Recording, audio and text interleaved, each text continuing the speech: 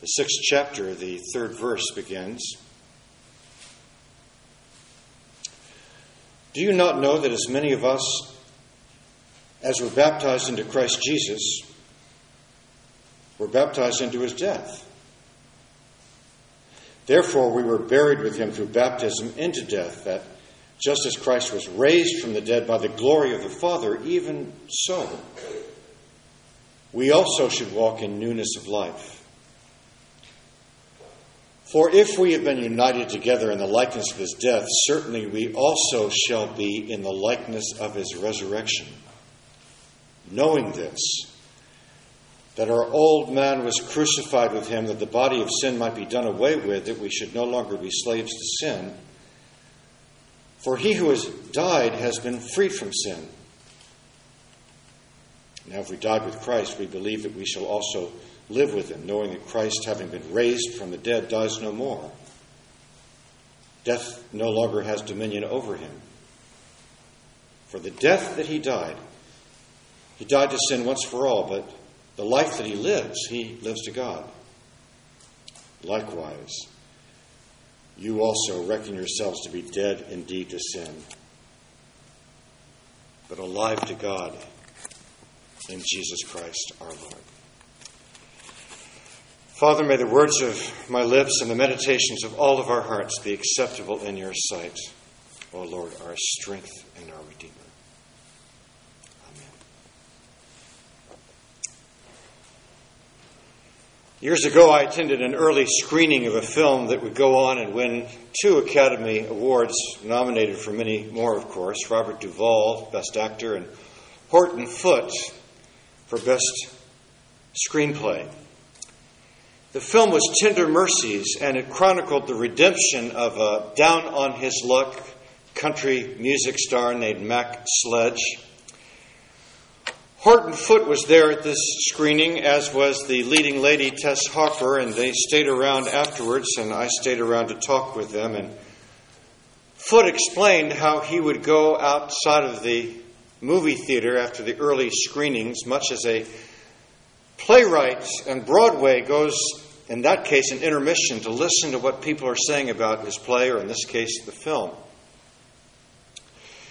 He said to his surprise, by far the most commented on scene was the rural, probably Baptist, baptism that Robert Duvall's character and his stepson undergo about halfway through the film. He said people said things like, do people really do that? What does it mean? What is it saying? When Jesus Christ wanted to declare who he was and what he had done and what we are to be, he used the most important devices available to him: artistry, metaphor, pictures, poetry. And the 2 most central metaphors, really small dramas that he asks us to act out. We are, if you incorporate the 11 o'clock hour, going to rehearse both this morning. And so I thought it would be a good day to look briefly at both. The first picture we will see this week and next week, unfortunately both at the 11 o'clock hour, is the picture of baptism. It means our lives are to be immersed, covered, connected to Christ. Paul put it like this in the text we've just read: if we have been united together in a death like his, we shall also be raised with him in a life like his. Apparently, whatever that connection and relationship is, it is going to be a union with his death and his life. In other words, when we become Christians, our lives are united to Christ, and the benefits both of his death and of his resurrection become ours. I like to think of it this way. Do you like to do any of a host of a bevy of things like skiing or swimming or scuba diving or sailing or even coasting downhill on a bike? If you do, or if you even like to daydream about them, what is it about those activities that is so thrilling? I believe it is the fact that in each one of them we get a free ride on nature. Something larger and grander and more powerful than ourselves, be they wind or waves or gravity, comes along and bears us up, carries us along on its strength and power. You are literally going along for the ride.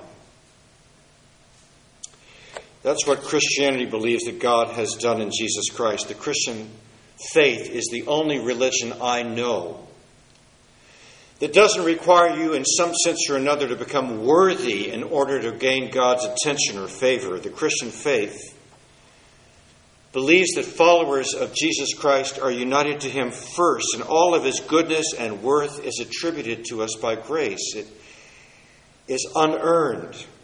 It's a gift.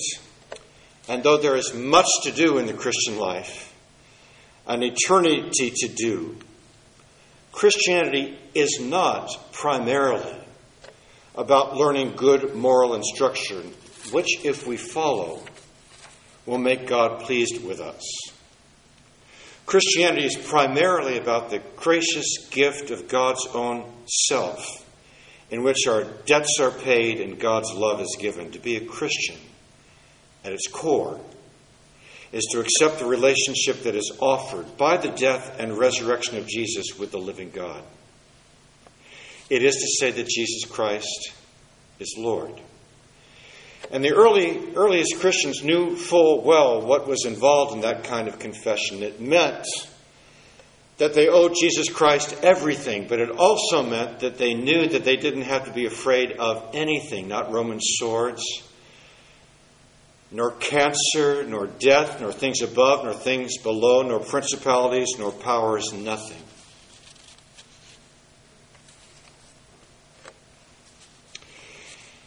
Now, many people think that that kind of belief today, however sweetly it might be presented, is simply ignorant and delusional. When it comes to Jesus' resurrection, we accept the fact that in the marketplace of ideas, we have to provide not just fond desires, but good evidences for the faith that we hold, and we should, and we can, and we do. There have been alternative explanations offered for what happened that day, hallucinations and fraud and swoon and legend, and I'm not going to take the time to rehearse them here. Suffice it to say that to objective and disinterested minds, all of those alternatives have been found wanting. And there are strong evidences for what the Bible records that happened that day. There's an empty tomb. There are appearances to disciples which did not take decades to develop, but which historiographically we can say almost without precedent are contemporaneous with the events themselves. We can establish that. In a 700-page book on the resurrection, N.T. Wright says not only are the appearances in the empty tomb strong evidences, but they work together to make it even exponentially more powerful. If there was an empty tomb but no appearances, we could attribute that to theft of a body. If there were appearances but the tomb were still occupied, we would know that it was some kind of hallucinational delusions. All four Gospels record that Jesus first appeared, the risen Christ, to women in a culture in which women could not even give testimony in courts. The only conceivable reason for the record to retain those accounts is that because it happened that way. It's a difficult thing for a person to lay down their life for a friend, but for a lie. Almost all of the apostles, tradition and history tells us, went to the death for their understanding of the belief that Jesus Christ had risen from the dead. All of these things, Wright argues, are historically secure, and they are the experience of Christians throughout the centuries. But in the book we looked at a couple of years ago now, The Reason for God, Tim Keller makes a contrastingly interesting point. He writes, it's often overlooked that the resurrection also puts a burden of proof on non-believers. It isn't enough simply to believe that Jesus didn't rise from the dead. You must then come up with some historically plausible alternate explanation for the birth of the church.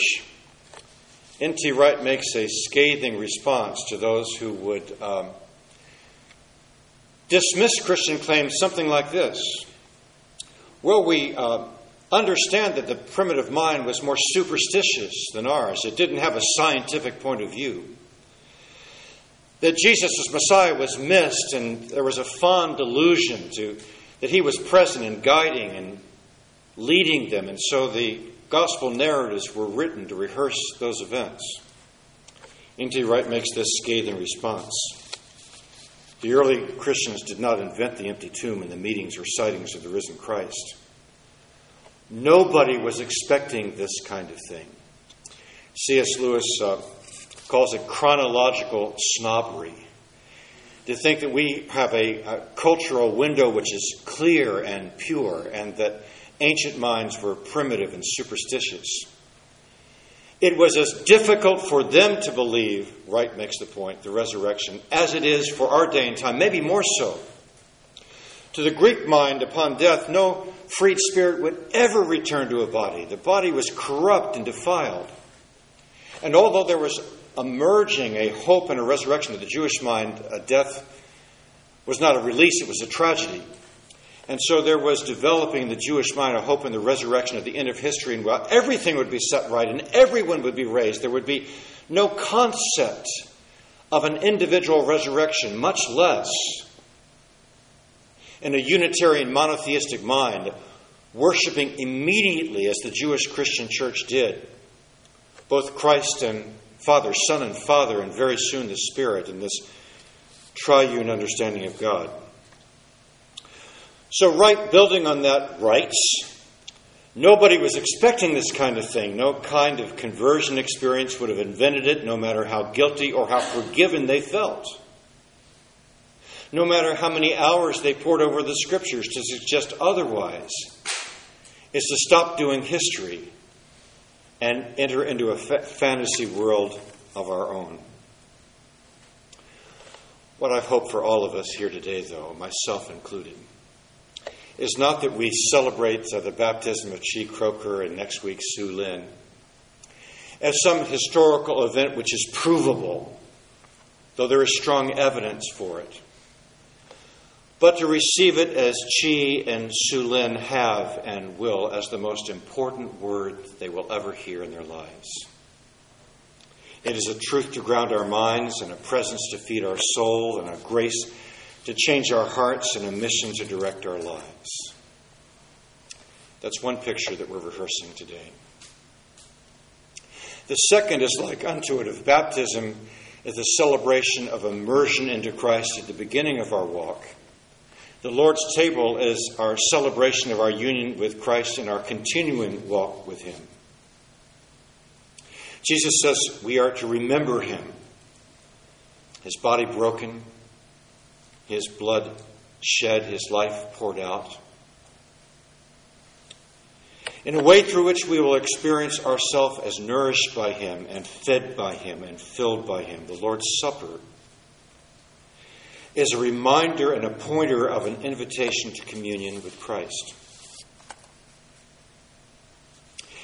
If we were to ask in what ways we are to conceive and understand this communion with Christ, I think we could answer in two different ways, from two different ends of the drama of salvation. We could go at one end to God's purposes for the world, for His intention for creation.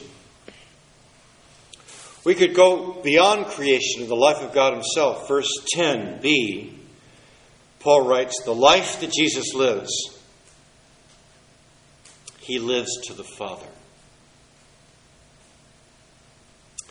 Christians believe that at the very heart of God, in the very essence of God himself, is a divine dance of love. Each person of the Trinity loves and adores and defers to and rejoices in the other. This creates a dynamic, pulsating dance of joy and love. The early Greek fathers called perichoretic. You don't have to be put off by that word. You can love it. Because it says what it means. Periscope, around. Chorein, chorale, choreography, to dance. The Father and Son and Spirit from all eternity are perichoretically, other-oriented, dynamically, pulsatingly oriented towards the other. There is delight and joy from all eternity. And then the story of creation is that God, who is eternal love, does not create out of need, but out of sheer extravagant delight and grace to give and share the other-oriented delight which is his. That's the purpose of creation. That's the joy of God's creations. That's the purpose of our life. So if you in your life want to favor money or success or prestige or accomplishment over human relationships, you will find that your life is destroyed on the rocks of reality. The deepest reality of the universe is God's delightful, gracious, joy-giving, other-oriented love. That's why we were created. And that's what we are invited into to share. That's the description of God's purpose looking at one end of the drama of salvation. But many writers have said that the drama of God's salvation is in 4 acts: creation and fall, and redemption and restoration. And if we look at the story of this table from the other end, it is also beautiful, but more complex. No other major religious faith holds any hope or even interest in the restoration of the world. One Christian apologist writes, all other religions offer salvation, some form of liberation from ordinary humanness, but salvation is seen in these religions as escape from the shackles of individuality and physical embodiment into some kind of transcendent spiritual existence. But biblical salvation lies not in escape from the world, but in the transformation of it. You will not find hope for the world in any of the religious systems or philosophies of humankind. The biblical vision is unique. The Bible talks about the first Adam and the new Adam in Jesus Christ. The first Adam came and was told not to eat of the fruit of a tree. And when the reasoning is asked, no answer is given. If an answer were given, we would be forcing God to orient himself around our goals and purposes. God is the end of our living, never the means. God says, I don't want you to eat of this tree. There may be reasons we don't need to know them. I'm telling you this. And don't eat just for love of me. And we failed. And our relationship was broken. And the Bible tells us all of our other relationships were hurt and damaged and broken as well. Even our relationship with nature itself.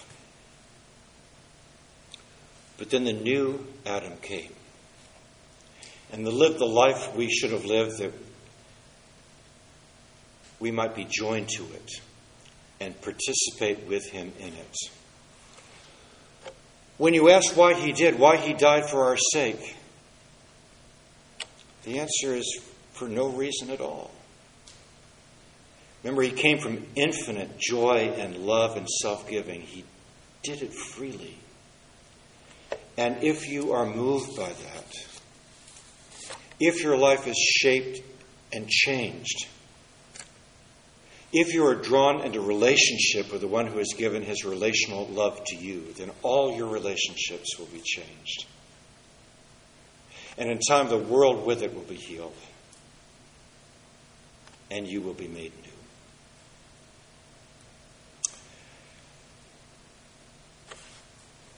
Father, we are awed by your gift to us and by the power of the pictures that you have given us to rehearse, that we might never, never, never forget the gift you give to us and the claim you make on us. As we gather around this table, may all of those who have been baptized in your name